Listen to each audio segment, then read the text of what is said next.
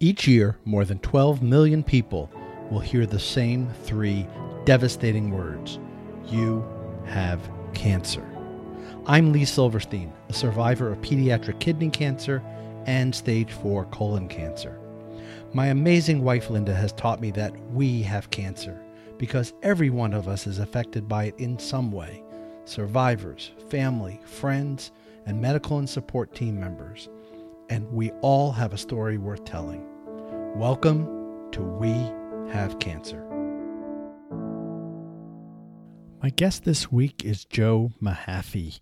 I had the pleasure of meeting Joe back in March at Fight CRC's Call on Congress, and quickly learned that Joe is doing just some amazing work to honor his brother's memory. His brother passed away from colorectal cancer, and Joe is just doing some spectacular work.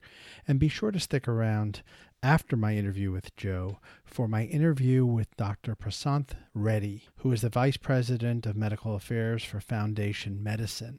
Foundation Medicine just received FDA approval for the first FDA-approved broad companion diagnostic with Medicare coverage across all solid tumors, something very exciting. And I was thrilled to have the opportunity to interview Dr. Reddy to learn more about this new diagnostic. But in the meantime, join me now for my interview with Joe Mahaffey. Joe, welcome to the show. Thanks for making the time. I really appreciate you doing this. How are you? I'm well, Lee. Thank you for having me. It was so great to get the chance to meet you up in D.C. Back in March at Call on Congress. That was my first foray into it. I think my head has just stopped spinning, but what a great experience to not only be able to participate in that event, but that was my first experience with the Fight CRC community. And I was just blown away. Tell me about your involvement with Fight CRC. Well, it's funny you mentioned that because like you, that was my very first time working with Fight CRC as well. I had found out about that. I was chairman of the Get Your Rear in Gear race in Charlotte this year, and I got to work with a great team of people to help pull that off. And through that process, I was asked, would you like to do a Call on Congress? And, my brother Doc had done it several years ago when he was fighting his colon cancer. So I was like, well, yeah, I got to do that.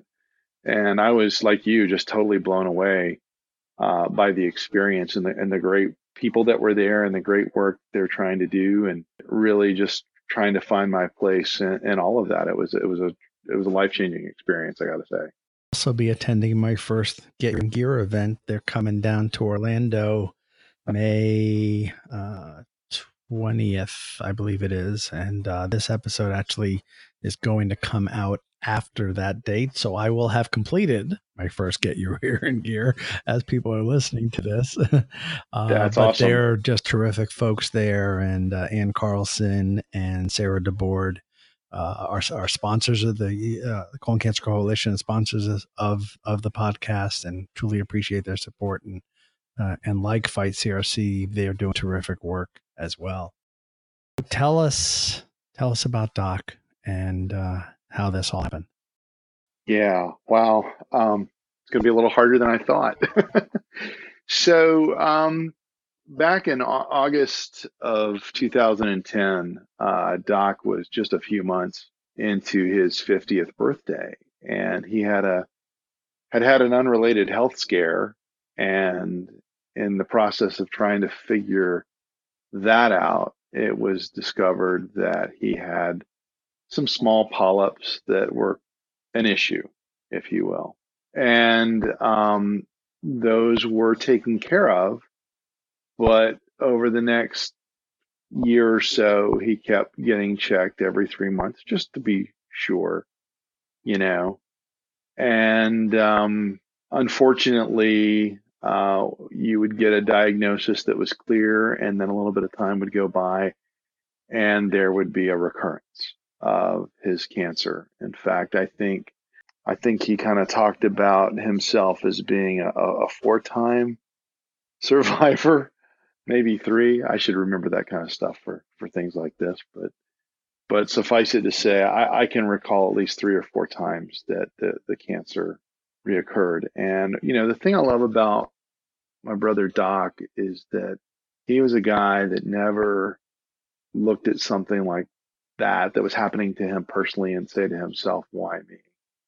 He was the kind of guy that said, "Okay, help me understand this and let me get involved on how to fight this." And so, he got really active in the community, meaning the fighting colon cancer type community, and the rest of us were sort of drawn in by his spirit in many respects. Sure, he was your older brother.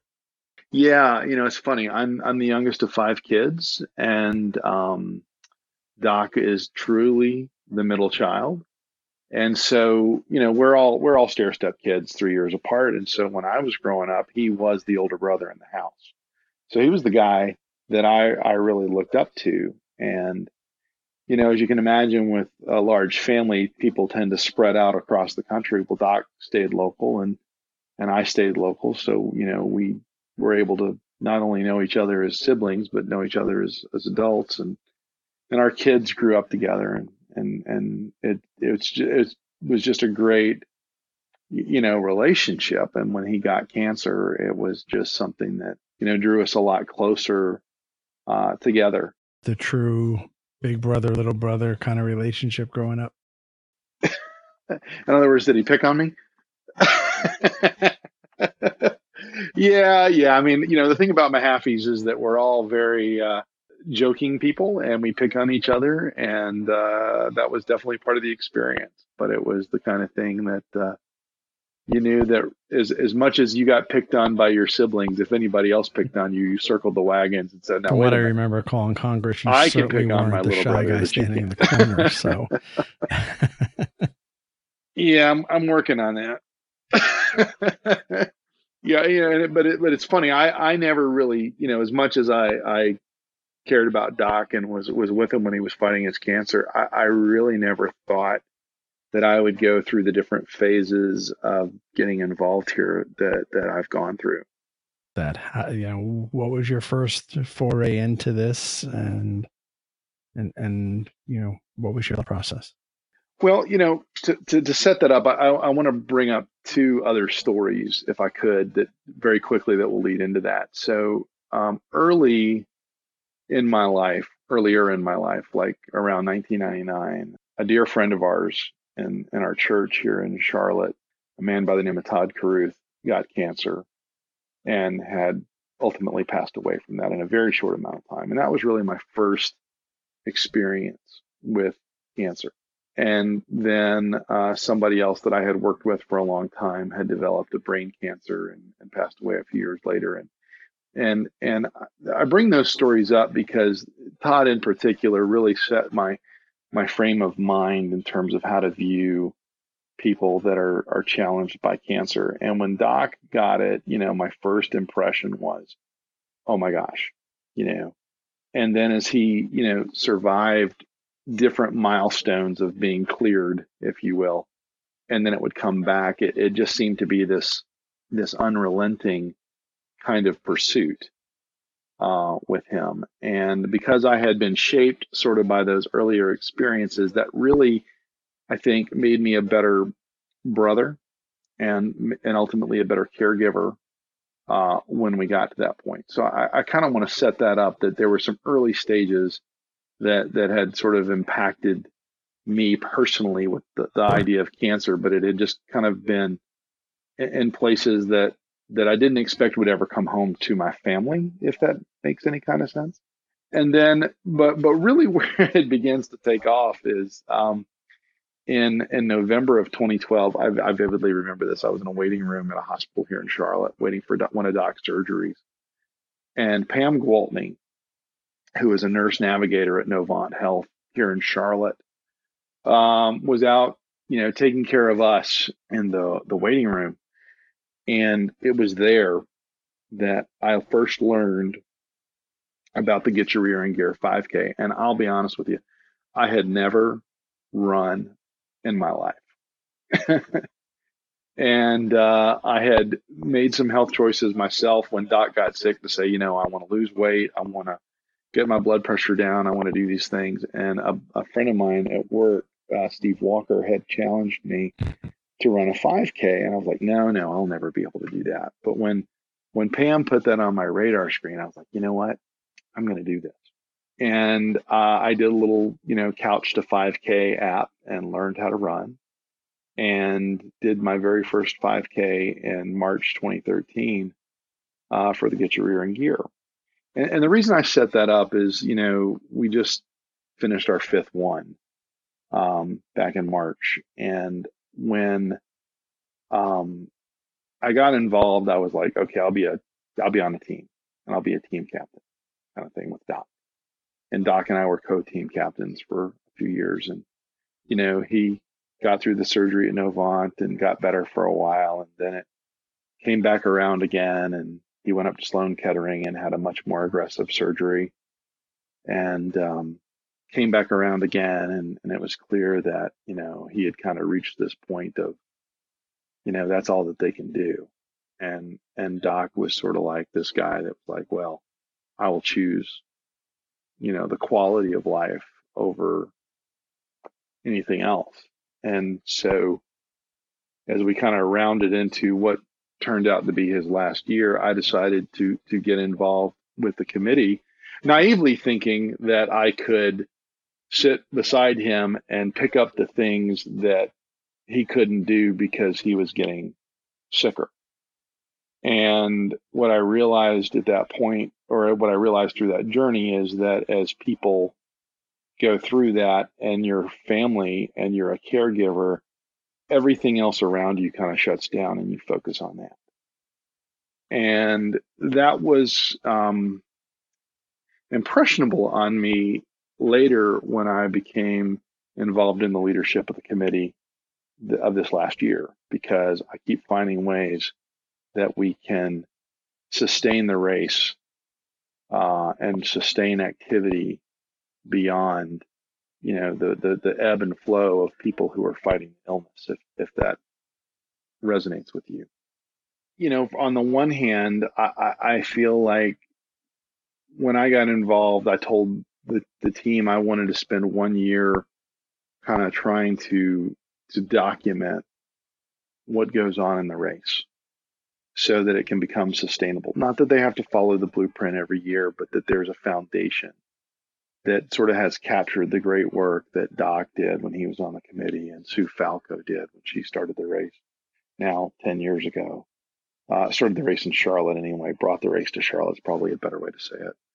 And make it sustainable so that people can go forward. But, the other reason I got involved in the race is because, Doc really cared about two things.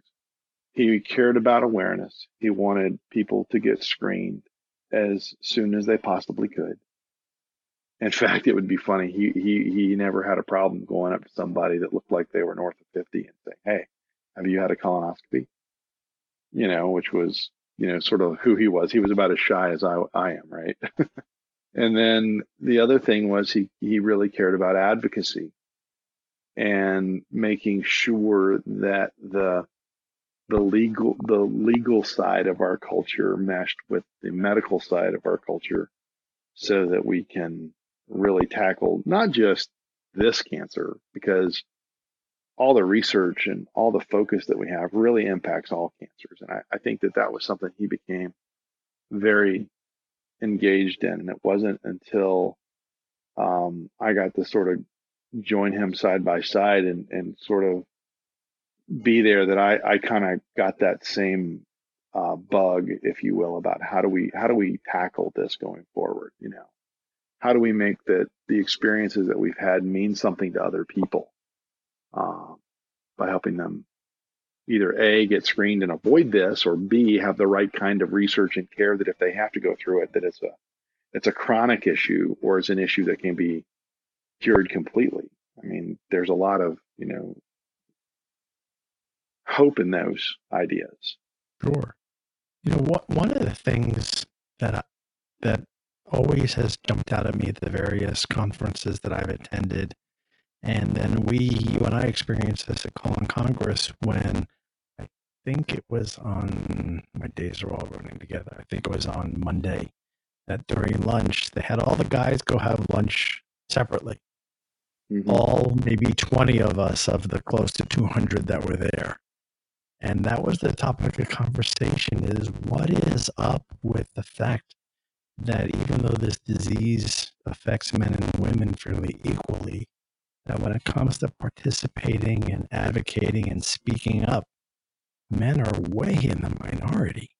I had Paul Shale on a few episodes back, and he also was at Call on Congress, and we had a similar conversation. I'm just kind of curious as to what your thoughts are, and if you and Doc ever broached this topic.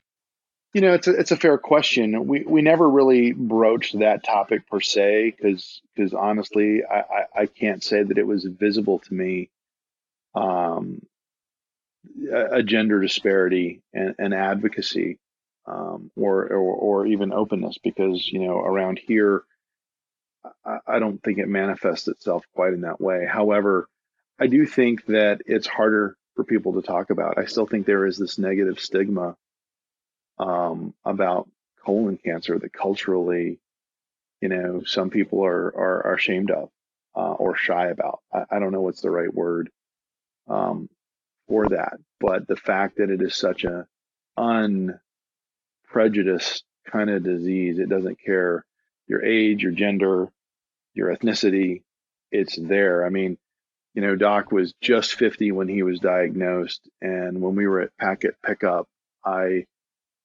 for our race in March, I met a 19-year-old who had just been diagnosed 2 months before with colon cancer. And it's like, if it can affect 19 to 50, we got to find a way to catch that sooner rather than later. Anyway, that's kind of where I'm taking this now, because I told Ann Carlson, you mentioned her a little bit earlier in this discussion. I said to her, I enjoyed doing the race. I'm going to continue to do the race. I want to be a part of that, but I want to take on advocacy. I want to take on, how do we get these bills that we were talking about when we were in Washington, like HR 1017 and Senate 479, that closes that loophole, and the Affordable Care Act for colon cancer screening and what happens beyond. I'd like to see a bill that says you don't have to wait till you're 50 to get screened. I would like to see a product like Cologuard, and I'm not endorsing them in any way, shape, or form. This is a podcast, I get that, but right now I can't be prescribed unless you're 50 years old, unless it's a really special circumstance. That to me would be an obvious way to, screen people a lot sooner, in a less expensive fashion that's designed to get people determined should they even have a colonoscopy. I don't have a thought around the right way to do it. I just feel like we got to do something different to try to bring this under control and save lives in the long run. I couldn't agree more. I often see people posting in the various Facebook groups talking about their struggle to stay hydrated. And if that applies to you, you should check out H2ORS. H2ORS is an oral rehydration solution. It's a medically accepted alternative to IV hydration. So for those of you who are struggling with this issue of staying hydrated, either due to an ostomy or perhaps chemotherapy, H2ORS is something for you to consider. It'll really help replenish your fluids and electrolyte levels. As a matter of fact, it has 3 times the electrolytes of most of the popular sports drinks without the excess sugar, artificial flavors, or artificial colors. My buddy Chris Shaw over at H2ORS is offering listeners of the podcast an opportunity to try a free sample of H2ORS. All you need to do is just go to their site, h2ors.com/sample, and they'll ship a free sample out to you, no strings attached. And when you're ready to make your first purchase at h2ors.com, if you use the coupon code CCPOD, they'll give you 10% off your first order. Be sure to stick around at the end of this interview for our new Ask the Doctor segment and to learn how you can get your rear in gear. Doing something different. The first thing I noticed when you and I met was you had a eye-catching pin on your shirt. And I know there's a story behind that. Tell us about that. Yeah, so the pin is a blue ribbon with wings, and it is a image that my brother designed that we call the Blue Ribbon Warrior, because that was Doc's moniker. He was the Blue Ribbon Warrior. And so at his funeral, we gave everybody a pin, that pin at that time. But what was really interesting is about a month or so before he passed away, a family friend, a guy named John Powell, had worked with a local state senator, or excuse me, a state house member, Bill Brawley in the state of North Carolina, to draft a bill that would create a colon cancer awareness license plate in the state of North Carolina. And although the bill was written before Doc passed away, it was passed maybe 3 or 4 months after Doc passed away. And the reason I bring that up is that particular image of the Blue Ribbon Warrior is on the design of the license plate. And, as you can imagine, getting a license plate approved is one thing. Getting enough people to buy the initial lot so that you can get it in production is a little bit more difficult. And we kind of had to get through the aftermath of Doc's passing to figure out how do we mobilize and organize to make that happen. And that's kind of where we are. Still in a work in progress, so to speak? Still work in progress. I have a website, the Blue Ribbon Warriors .org. I should know. And I want to say, I'm going to double check it here while we're on. Yeah, it's blueribbonwarriors.org, and that's where you get information about the license plate. But I tell you, after going to the call on Congress, I had a number of other ideas of what I can do to help promote this. And really the best part was meeting other people from other parts of North Carolina, not just the Charlotte area where I live, that can really help me build momentum around this, because a license plate is a state thing, not just a locale. I'll definitely put a link to blueribbonwarrior.org into the show notes of this podcast so people can find it. You bet. So, unfortunately, Doc didn't see this come to fruition. What do you think? He'd been fortunate enough to actually see the bill go through. Reaction would have been? I think he would have been very proud. I think he would have been very gratified. I think he would have said, okay, now let's do something with it. It's one thing to say you got this. The main thing is, well, how do you get it out there from an awareness perspective? And you know how it is with these special license plates. There's a fee that's designed to go somewhere, and he would want to see that plugged back in to the communities in North Carolina, focused on those things that are really empowered by his things that he cared about. He was about screening, and not everybody can afford screening. And so he would want the funds to go there. And he would be wanting it to go towards surgeries, because, people that need the surgery can be very expensive. And, he would want that to be covered by it as well. And then he would also want the wellness components covered, because, people that are going through cancer or surviving cancer, they have wellness needs that are beyond just their cancer. There are other types of needs that they get into. In fact, Doc and Sue had come together. Sue Falco, who was one of the founders of the race, had come together a few years ago and created a grant around the Charlotte race called the Cost of Cancer Grant. And it was really designed to help people that were going through cancer bring some normalcy to their lives. So maybe their child wanted to play football or wanted to do dance, and they couldn't afford the fees that are associated because they had to pay for cancer bills. And so they would have these grants designed to help pay for those kinds of things. Or maybe it was even so simple as, they couldn't pay the power bill. And so they would want the funds to go to cover that. And that still exists. So there are these things that are part of his legacy that that are empowered by the things like the Get Your Ear in Gear race, but he would also want that license plate to be the means to those kinds of ends as well, because it was never for him. It's like I said at the beginning of this, it was never about him. The reason we called our team the Blue Ribbon Warriors as opposed to Doc's Warriors or anything like that is that he didn't want it to be about him. He wanted as many people to join the fight together and not just make it about him. And that is so who he was. And so much of the mission that I want to help take forward is inspired by. I get it. And it certainly says a lot about personality and how selfless he was. Whole experience change you, Joe?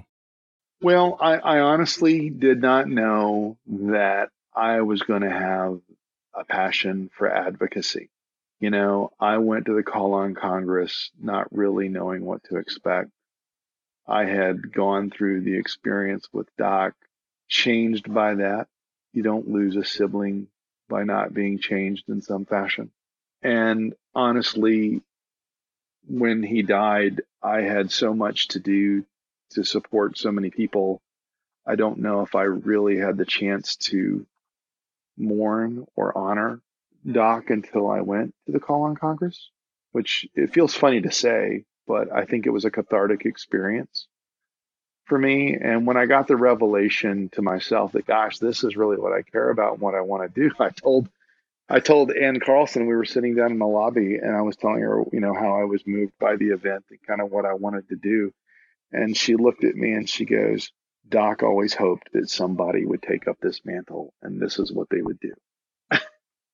And yeah, well, I didn't know that. It's one thing if he says to you, hey, I want you to do this for me. It's another thing if you kind of find it on your own and then you discover that it's in alignment with what he was hoping would happen. I don't see how you can experience that and not feel changed in some fashion. Joe? Great question. I think that right now I've applied to be a Fight CRC ambassador. We'll find out if that happens. If it doesn't matter to me. I'm going to continue to promote advocacy from my spot here in North Carolina. I think we have a lot to do from an awareness standpoint. And the thing about this situation is that there's something at every level that needs to be done. And if I can, recruit, cajole, inspire, influence, any of those levels, I will feel like I've accomplished something. If one were to tune into this podcast, Joe, having recently learned that someone they care about, a friend, family member, loved one, was recently diagnosed and they, like yourself, are suddenly thrust into the caregiver mode, what tips would you share? Well, I would say be optimistic, because on a journey like this, Doc's was 6 years, which is a long time in some instances and a very short time in others. But there was so much in that 6 years to cherish. But there was also a lot of advances in that 6 years that made 6 years possible. So I would say be extremely hopeful. I would say also, be willing to be very honest, because when Doc and I would talk, we were very honest. He knew the risks, and we didn't pretend they didn't exist. And I think I think it's an insult to anybody to pretend that they don't. But I think the best that you can do is be that rock, to be that rock that also has the ability to be vulnerable, and that rock that has the ability to just love that person unconditionally, because all those things will serve you through that experience. And if you open yourself up to it, there will be some aspects of that experience that will change you. Great advice. Joe, it was great to kind of continue the conversation from Washington during this podcast. I greatly appreciate you taking the time to talk about your journey and Doc's, and just thank you for all the great work that you're doing to honor him and preserve his memory. and to benefit those of us still fighting the battle, and to raise awareness for those that unfortunately will come behind guys like him and guys like me who, will be diagnosed. And I'm sure that the work that you're doing and will continue to do will make a difference for a lot of people. And I greatly appreciate it. Thank you. I am Joe Mahaffey. I am with Lee Silverstein, and we have cancer. And now my conversation with Dr. Prasanth Reddy, Vice President of Medical Affairs for Foundation Medicine. Dr. Reddy, welcome to the podcast. How are you today? I'm doing fantastic, Lee. It's great to be with you today. Well, I know you're doing fantastic because you have an exciting announcement to share with us regarding something really exciting that many of us cancer patients have been hoping to hear for a while. So go ahead and share that with us. Well, greatly. Like we had discussed, this is an exciting time at Foundation Medicine. Just recently, we had received approval from Medicare, and basically now we have a national coverage determination for a genomic testing platform that we offer called Foundation One CDX. That same testing platform has also already been approved by the FDA, giving us a high level of quality for detecting clinically meaningful DNA changes that could impact a cancer patient's treatment. That's exciting. So why would a cancer patient want to consider something like genomic sequencing? Well, I guess the first thing to start with is just how the medical field and physicians are currently looking at cancer itself. Just a few years ago, we would define cancer as the site of origin or where the cancer originally started from. So that would mean that a lung cancer versus a breast cancer versus a colon cancer was defined by where the cancer actually originated from. But in today's world, we're quickly finding out that what's more important is understanding the DNA changes, the specific alterations within an individual tumor that defines that tumor, how that tumor is likely to continue to grow is defined specifically by those DNA changes. And the challenge is, how can we accurately and practically detect those DNA changes so we can impact a cancer patient's treatment. Interesting. So really a whole new way of looking at it. Yes, absolutely. This is a sea change in how we look at cancers, and it's truly exciting now that we have tools like Foundation One CDX to help basically detect these DNA changes.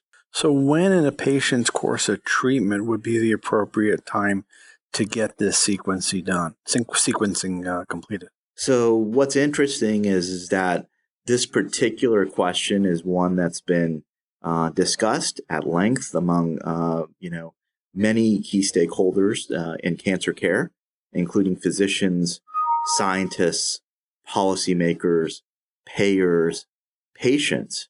And what we're quickly understanding is that in many cases, at a minimum, every single cancer patient that has metastatic cancer should sometime in their cancer journey have this testing available for them.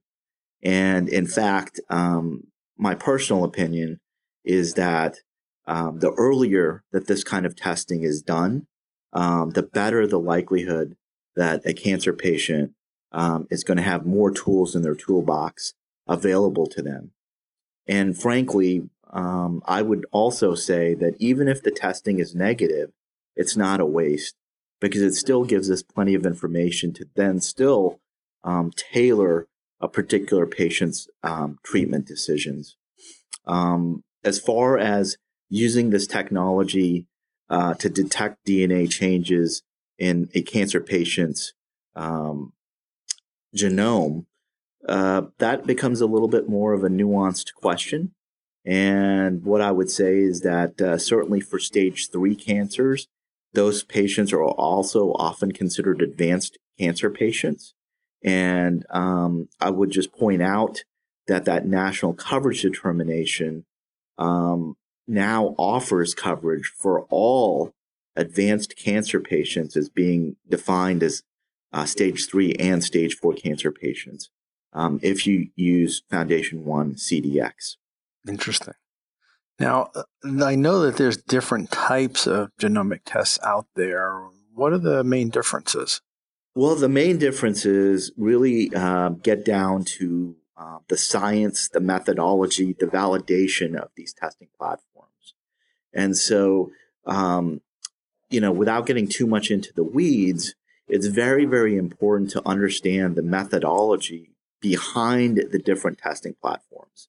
For example, some older testing platforms include, immunohistochemistry, FISH, fluorescence in situ hybridization, as well as PCR-based techniques. These techniques are still important. They're still used in, day-to-day practice. What I would say is that in today's world, there are newer techniques, more robust techniques that for a number of reasons, both because of their comprehensive nature, as well as their ability to essentially look at a number of genes all at the same time, could potentially also improve turnaround time as far as getting results back to the physician, could also potentially improve cost as opposed to sequential testing. And again, accuracy. The newer techniques like Foundation One CDX to assess these genomic changes are based on a hybrid capture method of next generation sequencing that is essentially what we would consider comprehensive genomic profiling. And so the bottom line here is that while there's a lot of confusion and murkiness, and there is still a role of using earlier platforms like IHC, PCR, and FISH, the newer forms of detecting these changes through DNA sequencing platforms like what Foundation One CDX does is more accurate, more comprehensive, and honestly gets those results and hopefully back to the physicians sooner and more accurately so those treatment decisions can be made. Another thing that I would point out is that there's also a distinction between where you're testing for those DNA changes from the cancer. And now we have the ability not only to test for DNA genomic changes in the tissue, where often patients are diagnosed with their cancer through a tissue biopsy, but now we're also able to detect tumor DNA with liquid biopsy, meaning that we're able to get genomic changes that a patient may have within their tumor with just a blood test that then detects the DNA from the tumor itself. That's a big deal. So I know you were excited to receive that coveted FDA approval. Why is that so important for genomic testing? Well, so Lee, I would say it's twofold. One, for us, it was a challenge. Nobody else has ever done this before to get this companion diagnostic, approval from the FDA across multiple tumor types in one single test. And it really sets a benchmark. What's really important in today's world is that testing is as important as therapeutic selection. And what we established by going through this FDA approval process was that Foundation One CDX has a level of quality that's really, really important so physicians can trust the results they're given. Now, in terms of coverage, what kind of coverage is available for patients who are either covered by Medicare or, say, private insurance? Yep, that's an excellent question, Lee. And like I said, there's two big buckets to the last question. The first bucket is quality, making sure that when physicians get a result from DNA sequencing, that it can be trusted because of the analytic and clinical validation behind the testing. And that's what F1CDX has done from the FDA approval. Now to your second question on coverage, this is all about access. And so we can have a test that's very, very high quality, but if patients can't get access to it, what good is that test? And so this is the second part of why F1CDX is so important, because now patients have access. And so what we're talking about is any cancer patient that has an advanced cancer diagnosis, regardless of the site of origin of the tumor, now has access to this really important technology if they're a Medicare or Medicare Advantage patient.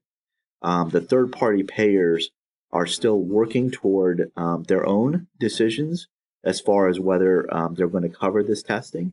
But for right now, the coverage approval is a national coverage approval for all Medicare and Medicare Advantage patients that have advanced cancers, regardless of tumor type, with a stage 3 or stage 4 diagnosis. I see. And what do I do if I'm interested in getting this done, but my doctor doesn't offer it? Well, so Lee, what I would tell you is that, patients today are very educated, and you have to be your best advocate. And what I would encourage all patients to do is bring up this conversation with their physicians and ask them these questions. And really, it's about that individual relationship that patients have with their physicians and feeling comfortable that you can ask these kinds of questions. I don't think my personal opinion is that, like I said earlier, that all patients going through their cancer journey, certainly those patients with advanced cancers, should at some point have access to this technology. And so the simple way I would approach that question is feel free to talk to your physician. It's about getting information. That's the job of physicians, is to educate their patients so that the patients can make the appropriate treatment decisions. And our job as physicians is to be a patient's best advocate. Where can patients go online to get more information about FoundationOne-CDX? So to that question, we do have a website.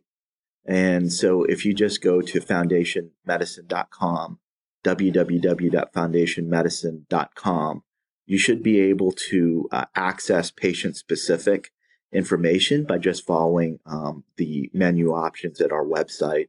And that's a very, very good starting point. Then that's where I probably recommend folks go to start with. There are a number of other really good resources out in the web. And certainly you should take advantage of patient advocacy groups such as the American Cancer Society and the Leukemia and Lymphoma Society and other patient advocacy groups, and see if they can also assist in getting patients information about cancer genomics and how to get testing completed.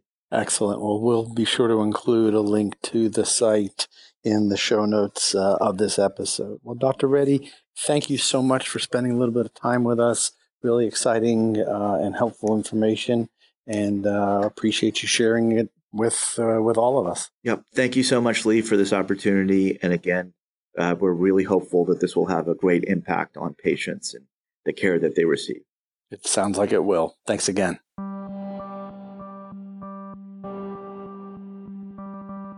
Welcome to Ask the Doctor, where your questions regarding cancer and cancer treatment are answered by Dr. Tim Cannon. Dr. Cannon is with the Inova Medical Group in Fairfax, Virginia, and he's a board-certified medical oncologist specializing in gastrointestinal cancers. Dr. Cannon, thanks for being with us this evening. How are you? I'm doing great, thank you. So in the last episode, you touched a little bit about clinical trials, and I want to ask you, and this question comes up quite frequently, what exactly are clinical trials, and when is the right time to talk to my doctor about them? And thirdly, where can I get information on trials? All right, so a clinical trial is a system or program where you get a treatment that is still being evaluated for its safety and effectiveness. So, for instance, if a researcher has developed a new drug that he thinks will be great in colon cancer, he has to run it through 3 phases of clinical trials, phase 1, phase 2, and phase 3. And in the course of those phases, it will be determined whether the drug is safe and whether it's effective. And so there are thousands of clinical trials in the world ongoing for cancer. And these give people a good opportunity to get the newest drugs. But of course, there's always some uncertainty about whether those drugs are going to work or not. Despite that uncertainty, it's important to recognize that outcomes of patients that join clinical trials have generally been better than those who don't. The second part of the question, I believe, and tell me if I am misremembering that, is when do you ask about a clinical trial? And I think it's appropriate to ask for a clinical trial at any time. But it is important to understand that most clinical trials are available to people who have already been on one standard treatment and the cancer has grown anyways. And so most clinical trials are for second-line treatment or beyond. But there are many exceptions to that, and I think it's appropriate to ask at any time. The third part of the question, I believe, was, how do I find out about clinical trials? I touched on this a little bit in the last podcast, but the first thing is ask your doctor. Your doctor may have some clinical trials, and he may be aware of what clinical trials are local. And he'll also be able to give great insight into what clinical trials he thinks are the most promising. If you feel like the answer you got was incomplete, there are many services which try to help match patients to clinical trials. These include the National Cancer Institute website, where if you search cancer clinical trials, you'll see sort of a pop-up box emerge with a phone number where you can call a hotline that can help match you to clinical trials. And there are a lot of other clinical trial and second opinion services like Driver and Emerging Med, which can help, are also hotlines that can help match you to clinical. Great. That's very helpful. Dr. Cannon, thank you so much. No problem. Here's your update on Get Your Rear in Gear events taking place across the country, presented by the Colon Cancer Coalition. Coming up on Sunday, May the 27th in Wichita, Kansas, is the Get Your Rear in Gear 5K run and walk and 1 mile fun run. This is taking place at Farm and Art Market Plaza. On Friday, June the 1st, is the Caboose Cup for our friends in Bloomingdale, Illinois. This is taking place at the Bloomingdale Golf Club, a wonderful golf event to support the Colon Cancer Coalition. On Saturday, June 9th, we have the Tour de Tush bike ride for our friends out in Allentown, Pennsylvania. This is taking place in Grange Park. Also on the same day for our friends in Little Rock, Arkansas, is a Get Your Rear in Gear 5K run, walk, and kids fun run. That is taking place at Burns Park. And then wrapping up June, on June 23rd for our friends in Rochester, Minnesota at East Silver Lake Park is the 5K run, walk, and kids fun run, another exciting Get Your Rear in Gear event. Thanks to our sponsors, the Colon Cancer Coalition and H2ORS, for your support. The podcast is a proud supporter of Jeannie's Blue Angels, providing financial support to those affected by colorectal cancer.